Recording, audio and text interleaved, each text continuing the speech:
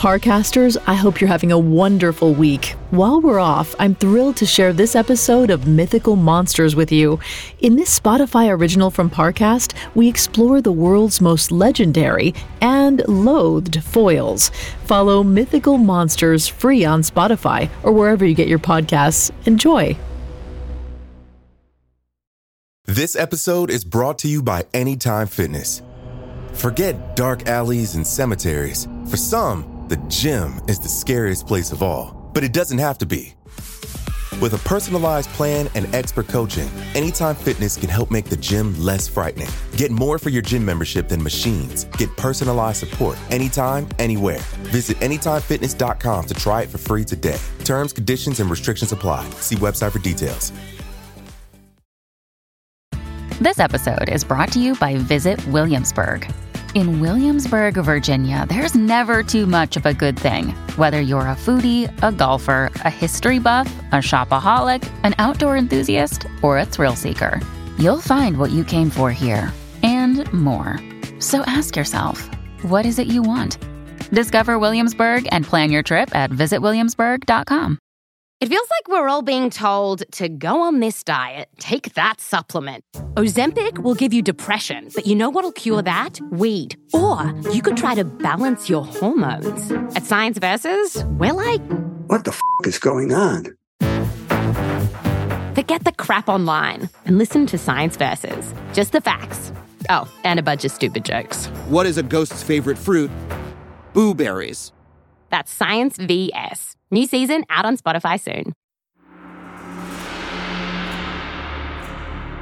Something to note, the story you're about to hear is not a direct retelling of any single myth about centaurs. Today's episode weaves together the legends of 3 famous centaur myths to illuminate the dichotomy of the centaur's human and bestial components.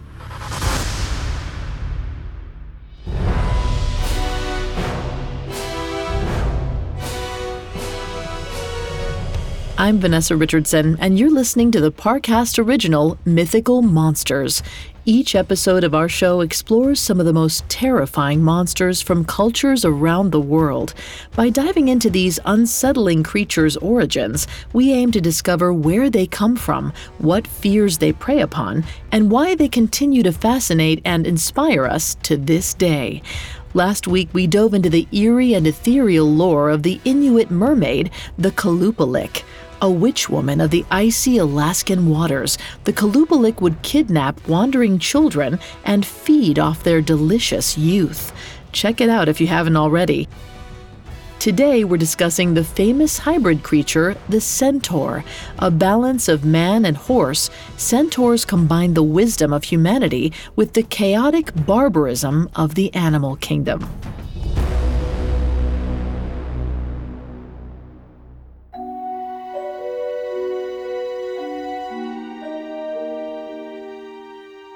Greek sculptures and images from the 10th century BCE present the centaur as majestic and exotic, embodying positive traits boys should aspire to in order to become strong men. But as time wore on, the illustrations and sculptures of centaurs indicated Greek sentiment was moving from respect to fear.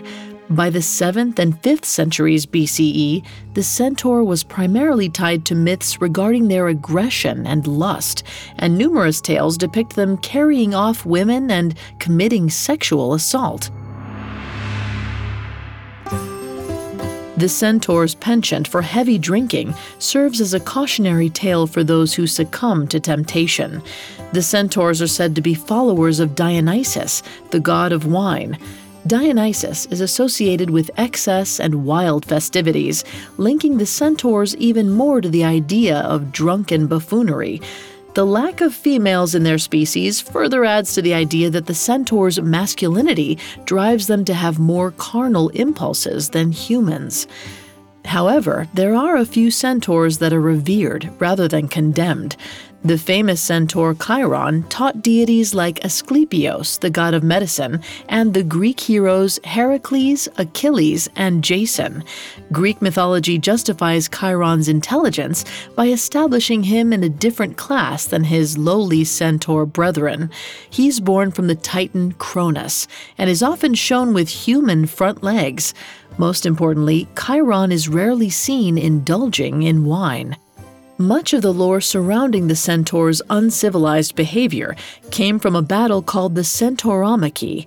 This was when a fight broke out at a wedding between the centaurs and a group of people from northern Thessaly called the Lapiths. Depictions of this battle were commonplace in decorative sculptures on Greek buildings and temples. Most notably, the Temple of Zeus at Olympia had striking sculptures showing the fight. Many historians see the legend of the battle as a metaphoric struggle between civilization and barbarism. But it also reminds us of an all-too relatable situation when a party guest has a bit too much to drink.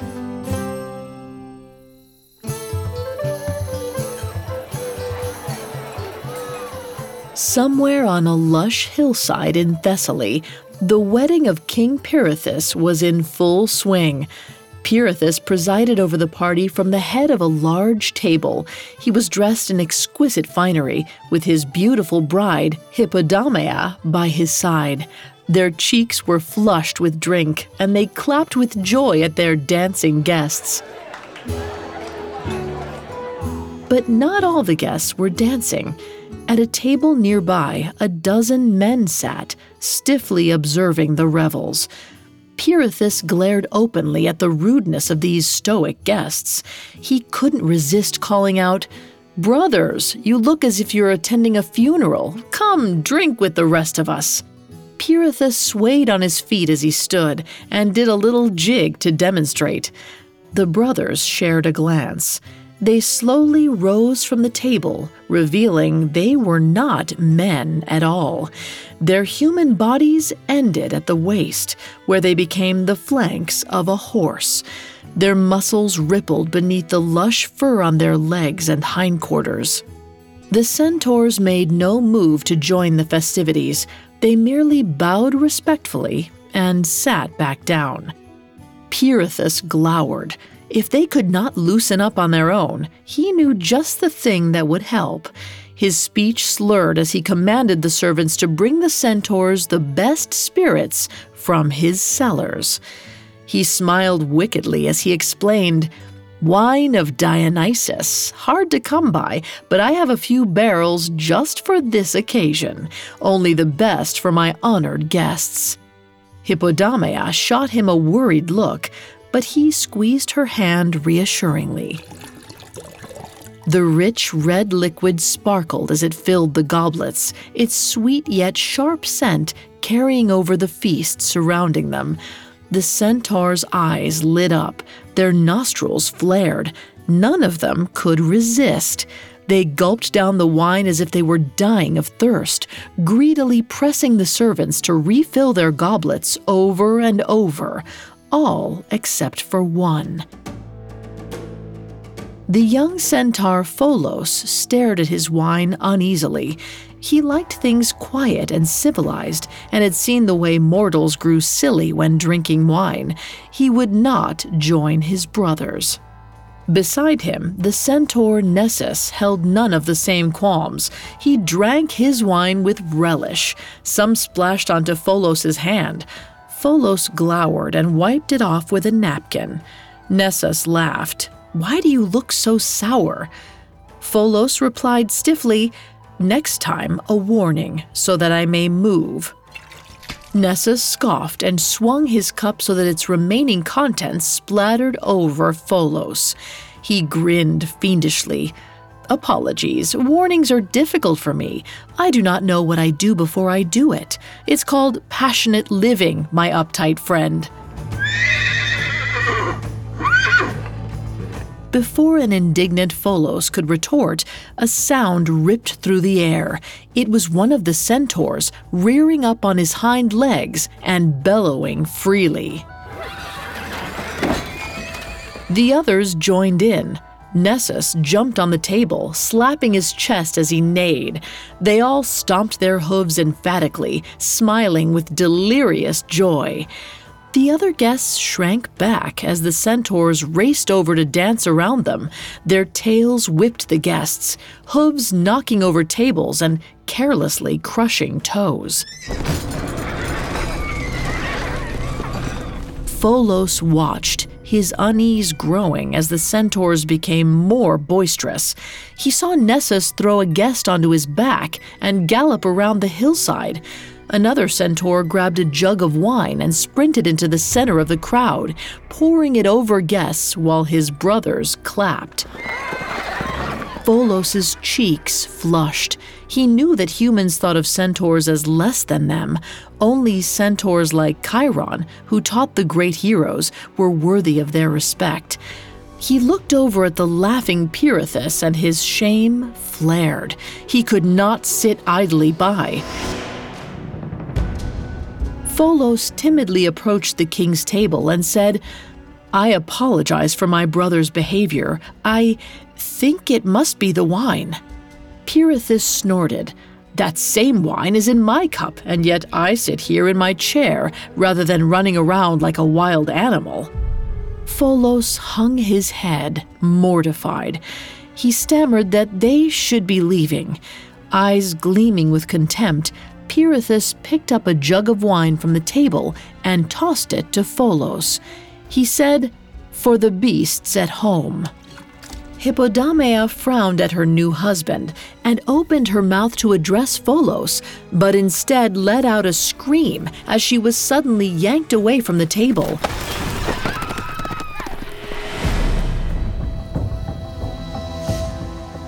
Pholos and Pirithous both gasped as a centaur threw Hippodamia on his back and sprinted away as fast as he could, laughing wildly.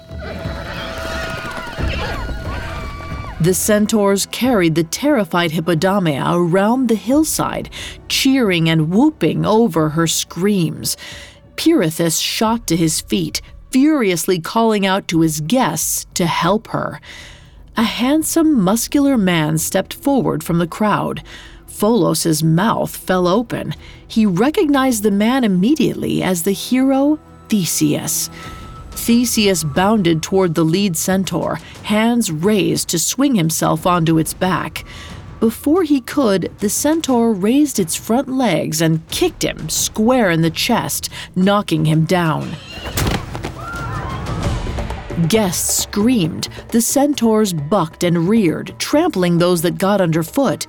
Hippodamia sobbed in terror as she clung to the centaur's back for dear life. Pirithous screamed, "Do something! Theseus, stop them!" Theseus rose and lunged toward the centaur who held Hippodamia, plunging a knife into the horseman's chest. The centaur neighed in agony and collapsed. Pholos's jaw dropped in horror. His hands shook as he clutched the jug of wine that Pirithous had thrown at him. The centaurs stopped their rampage to stare, frozen, at their fallen brother. Nessus was the first to step forward, his eyes murderous as blood spread into the grass beneath the centaur's body.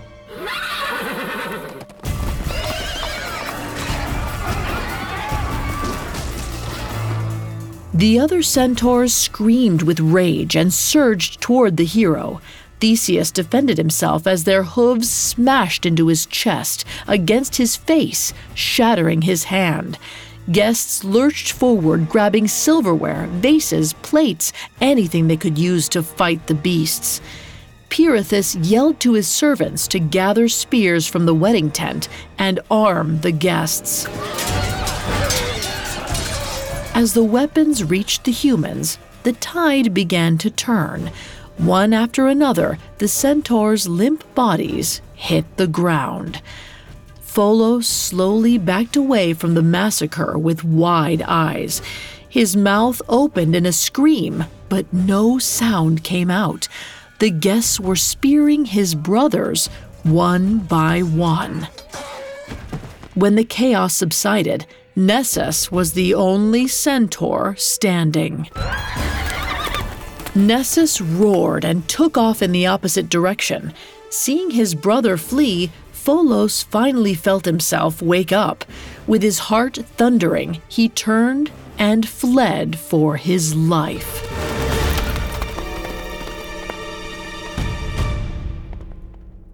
Up next, the surviving centaurs deal with the aftermath of the slaughter. This episode is brought to you by Anytime Fitness. Forget dark alleys and cemeteries. For some, the gym is the scariest place of all, but it doesn't have to be. With a personalized plan and expert coaching, Anytime Fitness can help make the gym less frightening. Get more for your gym membership than machines. Get personalized support anytime, anywhere. Visit AnytimeFitness.com to try it for free today. Terms, conditions, and restrictions apply. See website for details. Now back to the story.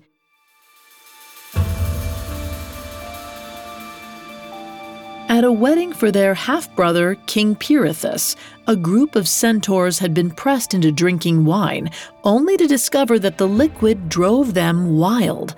After trying to make off with Pirithous' bride, their newfound rowdiness turned the wedding into a battlefield. The centaur Pholos managed to get away from the bloodshed. He fled from the scene with a jug of wine that Pirithous had given him, the very wine that had caused the undue massacre of his brothers. Centaurs began appearing in Greek art and sculptures as early as the Bronze Age. Because they've been part of mythology for so long, it's hard to pinpoint when the myth began.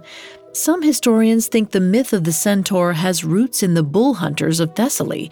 They rode on horseback and were said to be so skilled that horse and man appeared to be one. Lending credence to this theory is the fact that the Latin word tor means bull, so centaur may have meant bull killer. Still, other theories suggest that the centaur was a variation on the ancient horsemaster, whose depictions on vases or cups at the time were misinterpreted as a single creature. Or again, a horsemaster that shows mastery over the animal so it appears to be a single entity, moving as one. Horses were an important part of ancient Greece. As early as the 4th millennium BCE, they were used in warfare, racing, traveling, and hunting. They were also expensive and were therefore associated with the wealthy and elite before they became more widespread. But it wasn't just price that made horses exceptional in ancient Greece. They were heavily linked to their deities as well. Poseidon, god of the sea, is said to have created the first horse, while Athena is credited with domesticating it for mortals by creating reins and a bit. The horse appears so often in myth that it's practically a divine creature in and of itself. The way the ancient Greeks viewed horses is similar to how the centaur is received today. We view centaurs as wise and noble creatures, unreachable in their majesty, while at the same time we can acknowledge their fearsome power and otherworldliness.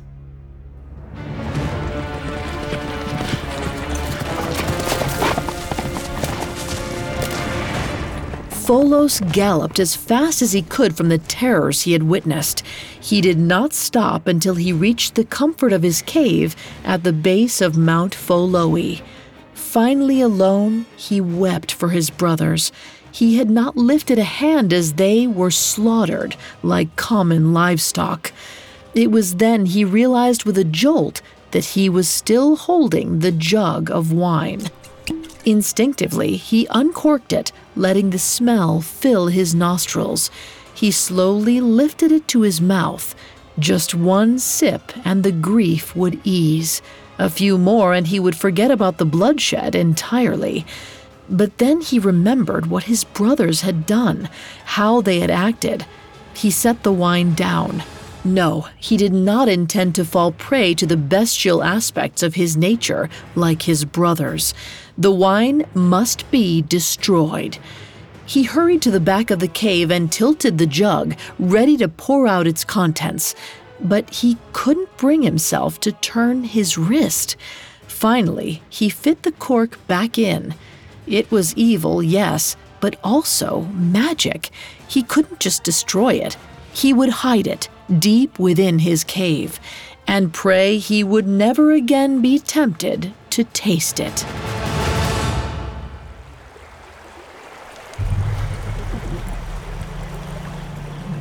Months later, Pholos stood on the edge of the river along with 100 other centaurs. They chanted softly as they threw flowers into the water. The mood was somber. It was a ritual to honor those who were slaughtered at the wedding. Since that horrible night, the humans of Thessaly had banished the centaurs from their towns, driving them into the forest. Nessus appeared beside Pholos and asked, a hint of sarcasm in his voice, "Who do you mourn?" Pholos closed his eyes. He was too tired for Nessus's antics, so he replied, "Say what you wish to say, Nessus. Do not disguise it as a question. It is uncouth." Nessus sneered at the word uncouth. Pholos suppressed a smug smile. He could tell Nessus did not know what the word meant. He added with a touch of satisfaction, "No fault of mine that you do not read." Nessus's face darkened. "Why should I read the words of those that think us disgusting beasts? I am not like you, in love with the humans who think us beasts. I ask you again, who do you mourn? Our kin or your reputation?" Pholos looked down. Of course he mourned his brothers, but he also mourned what might have been. He had dreams of being a teacher of heroes. He wanted to join Chiron in the history books, a helper, instead of being known as a beast. As if reading his mind, Nessus snorted, "Go wait in your cave for Chiron to come and tell you what a good little centaur you are.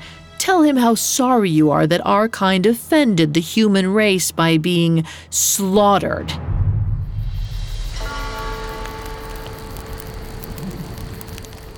That night, the centaurs circled a fire, cooking and reading constellations.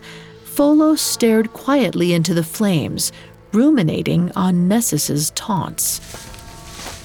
The brush rustled, and Pholos gasped when two figures stepped into the clearing. One looked like a centaur, but much larger and with human front legs. His broad chest was thrust out with confidence, and his very being oozed dignity and wisdom.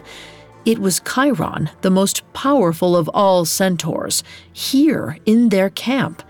But it was his companion who truly glowed, a tall, muscular man with long, golden curls and dimples in his strong cheeks. He carried a majestic bow, with a quiver of arrows on his back, the legendary hero Heracles. Chiron hushed the excited centaurs. His cadence was both booming and gentle as he said, "Cousins, I'm so very sorry for your loss." His empathetic tone brought tears to Pholos's eyes. His body shook with nerves. There was so much he wanted to ask, so much he wanted to know. Heracles' bored drawl cut into his rapidly churning thoughts. "I've been looking for this pesky boar. Chiron told me you might help." Nessus lunged into view. "Of course. Enlist the rabid centaurs to find your bloodthirsty boar. A beast knows a beast, is that it?" Pholos flushed with embarrassment. Helping Heracles could repair their image, and Nessus was doing all he could to maintain their status as savages. Pholos hurried forward. "Nessus, those who yell loudest often have the most to learn. Heracles, Chiron, forgive him. We are all a little raw." Pholos bowed deeply, ignoring Nessus's stormy gaze. An hour later, Pholos nervously set out a spread of meat and berries in his cave. He was too anxious to speak as he watched Heracles dig into his meal. Chiron had declined dinner, instead offering to tell the young centaurs a tale by the fire. Pholos was disappointed, but this gave him an opportunity to assist the hero on his own. Heracles let out a large belch and chuckled. Pholos winced at his poor manners. As Heracles wiped his mouth with the back of his hand, he mused, "Seems hardly a meal without wine." The Centaur's stomach plummeted at the thought of bringing the wine out again, and yet he had resisted it before, unlike his brothers. Maybe he was more like Chiron than he gave himself credit for. The thought emboldened him, and he hurried to the back of his cave to fetch the jug of wine. Pholos poured Heracles a cup and hurried to cork the wine. He wasn't fast enough. A single whiff of the drink's scent made him pause, body tingling. Heracles eyed him with amusement. "Well, shall I drink alone then?" Pholos moved as if under a spell. He knelt down, slowly reached for a cup, and poured himself some wine. Then he lifted it to his lips and drank.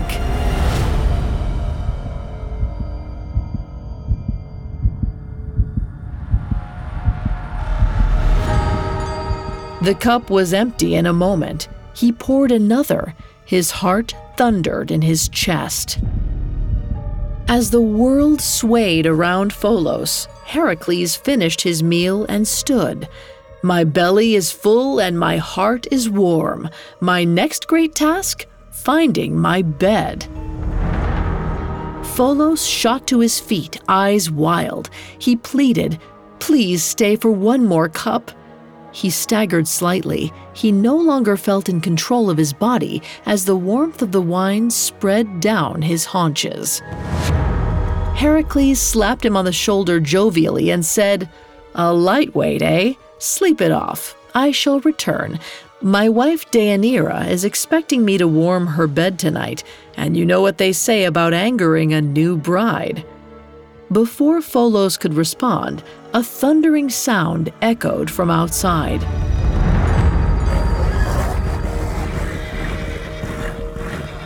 Heracles turned toward the mouth of the cave and stiffened. He softly whispered to Pholos, "What do they want?" Pholos followed his gaze to a horde of centaurs gathered by the mouth of the cave. Their hooves pawed the ground, eyes desperate and pleading. They had smelled the wine.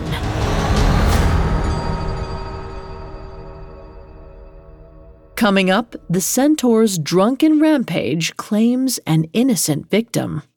Now back to the story.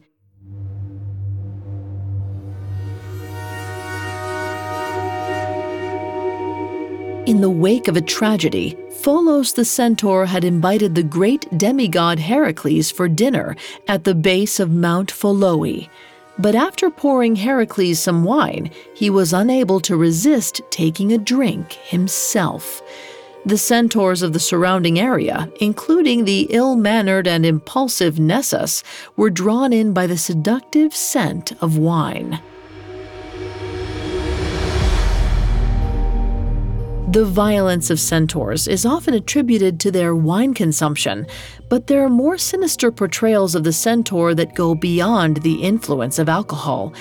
In Virgil's Aeneid, the centaurs appear alongside such other hybrid monstrosities as the harpy, hydra, and chimera as beasts that guard the entrance to the underworld. Throughout the medieval period, centaurs were connected to the underworld. In Dante Alighieri's Divine Comedy, the centaurs are depicted as ferocious beasts that patrol the banks of the Phlegethon, a river of blood in hell, shooting any sinners that might escape with their bow and arrow. These depictions demonstrated the duality of these half-human creatures. Their human half is able to govern rationally as an efficient guard, while their beast half can be violent and rely on instinct alone.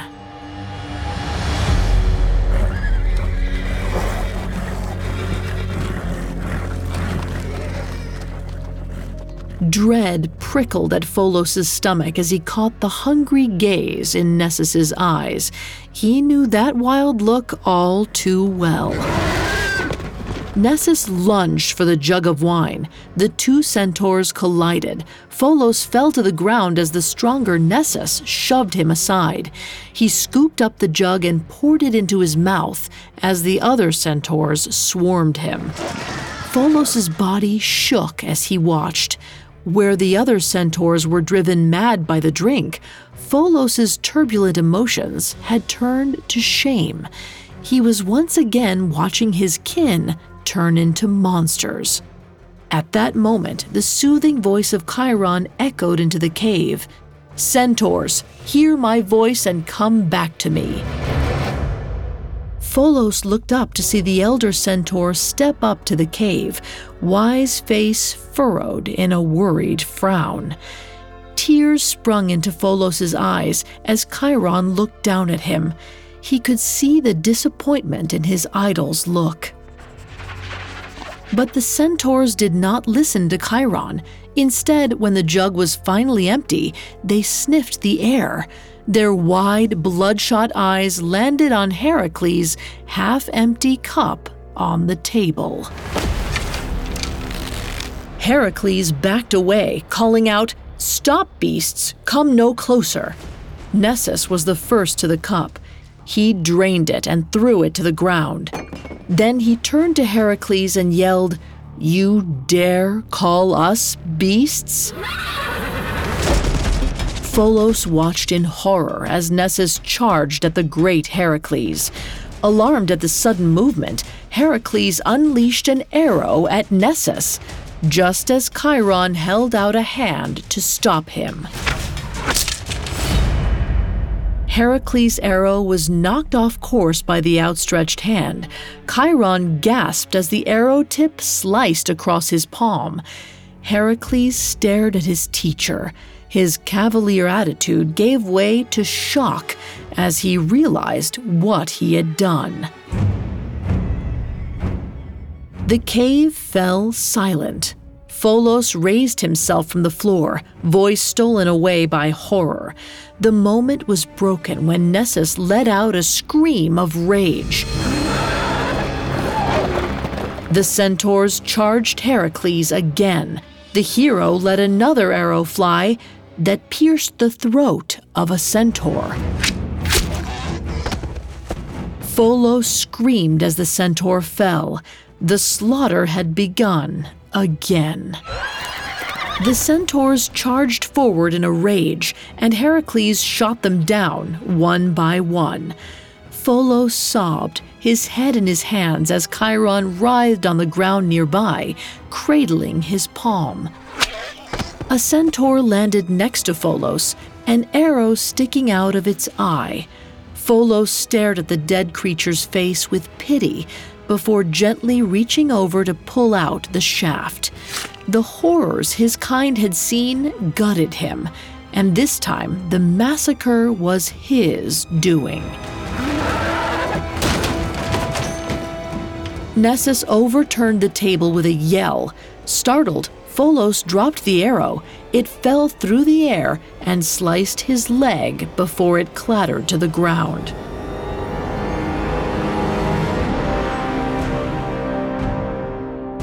Pholos cried out as a surge of pain emanated from the scratch.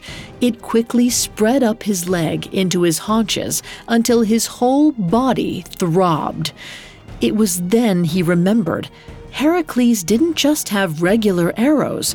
The arrows that he had in his possession were poison-tipped.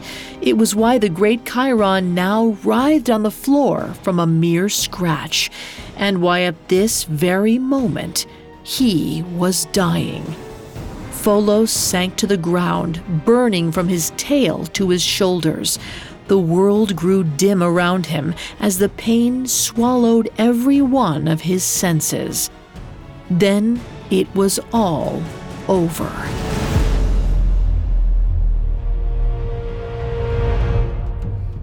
Above Pholos, Nessus was basking in his wild strength. He had not felt this surge of power since the wedding, and he relished every moment of it. He zeroed in on Heracles, the pompous hero. He watched as Heracles slaughtered his kind left and right, as if he was squashing bugs. Deep rage coursed through Nessus's body. A moment later, he was seized with an impulse that would show Heracles just how powerful a centaur was. And unlike Pholos, Nessus would not ignore his passions. He would find Heracles' wife and teach this so-called hero a lesson. He ran wildly through the trees. The wine clouded his rational human thoughts. Only his bestial half remained, and it wanted blood. He ran and ran, not feeling the branches cut at his face and chest, not feeling his limbs fatigue. His instincts urged him onward. He flared his nostrils, soon catching the sweet smell of a human woman. She was not far. Nessus burst into a clearing, startling the lovely Deianira as she knelt beside a fire. She stood in fear and backed away at the sight of this wild beast with drunken fury in its eyes. Nessus took in her beauty, her isolation, her defenselessness. His rage dissipated, and lust soon took its place. He had to have her. Nessus let out a bellowing neigh and charged. He grabbed Deianira and threw her onto his back. Deianira let out a cry as Nessus charged through the forest. He would bring her to the mountains in the east, far from here. There he'd take her for his own.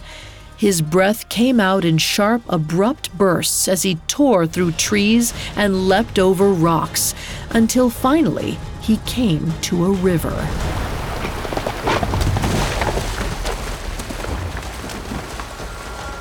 He charged into the cold water without hesitation. Deianira cried for help as the strong currents washed around them. Nessus forced himself onward, breathing heavily as he worked through the rough water to the other side. But his movements were slowing. The icy river had awakened him somewhat. His eyes began to dim, and his body slumped with exhaustion. He struggled through the currents and finally made it to the other side. There he knelt down to allow Deianira off his back. She stared at him, her eyes full of fear. In that moment, Nessus realized that she was looking at him as one might look at a monster. Shame flared within him, and he growled, "Do I disgust you?" He jerked backwards as an arrow sprouted from his chest. Nessus looked down at the arrow, his hand trembling as he touched the mortal wound. He looked up to see Heracles stepping from behind a tree. Nessus stared in fury at the demigod and his wife.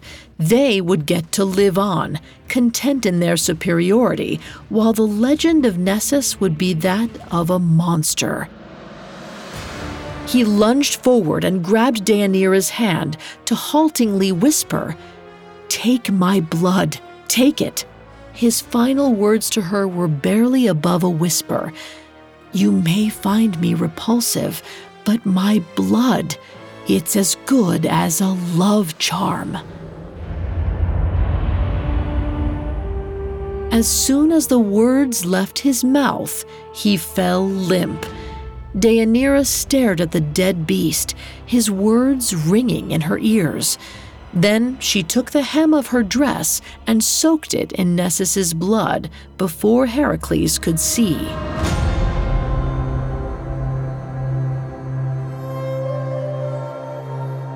As time wore on, Deianira began to grow anxious at her husband's wandering eye and dipped Heracles' tunic in Nessus's poisoned blood.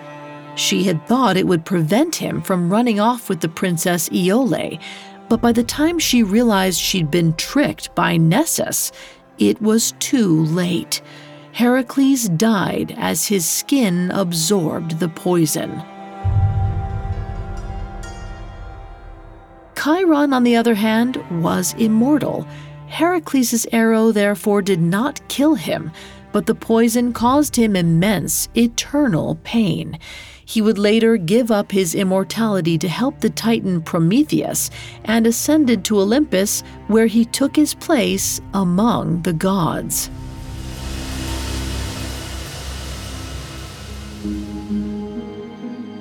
In looking between the three centaurs, Chiron, Nessus, and Pholos, we're offered an opportunity to explore our own human nature through their dichotomy. Chiron represents the idealized version of self. He shows us what is possible and gives us hope that even if we are part beast, we should be able to tame the more violent parts of ourselves. But the Greeks used centaurs like Pholos and Nessus to point out what can happen when you give in to your passions. Pholos exemplifies the danger of letting your ambition lower your inhibitions. The centaur's symbolism extends to the relationship between man and the animal world, and civilization and barbarism. The Centauromachy in particular was dated around the time that Greece was victorious in defeating Persia. Their view of the unfamiliar people they had conquered was no doubt fraught with tension as they looked down upon a culture quite different from their own. Depictions of the centaur have changed over time, but their consistent popularity in literature and culture shows just how much these creatures have captured our imagination. Since then, popular fantasy authors like J.K. Rowling, C.S. Lewis, and Rick Riordan have offered up a more respectful image of the centaur that shows its wisdom, power, and nobility. Perhaps because we've come to realize that our own true inner impulses do not have to be geared towards the darkness of violent passions and wild vices. Our true selves can also be beautiful.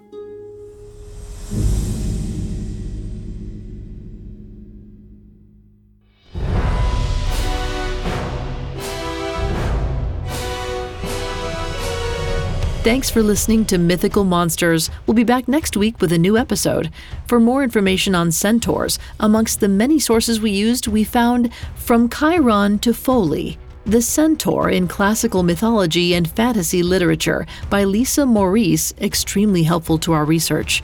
You can find all episodes of Mythical Monsters and all other Parcast originals for free on Spotify. Not only does Spotify already have all of your favorite music, but now Spotify is making it easy for you to enjoy all of your favorite Parcast originals, like Mythical Monsters, for free from your phone, desktop, or smart speaker.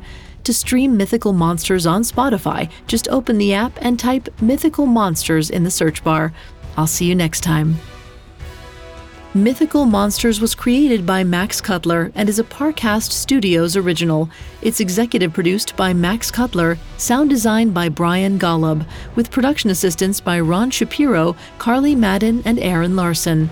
This episode of Mythical Monsters was written by Kate Murdoch, with writing assistance by Greg Castro. I'm Vanessa Richardson.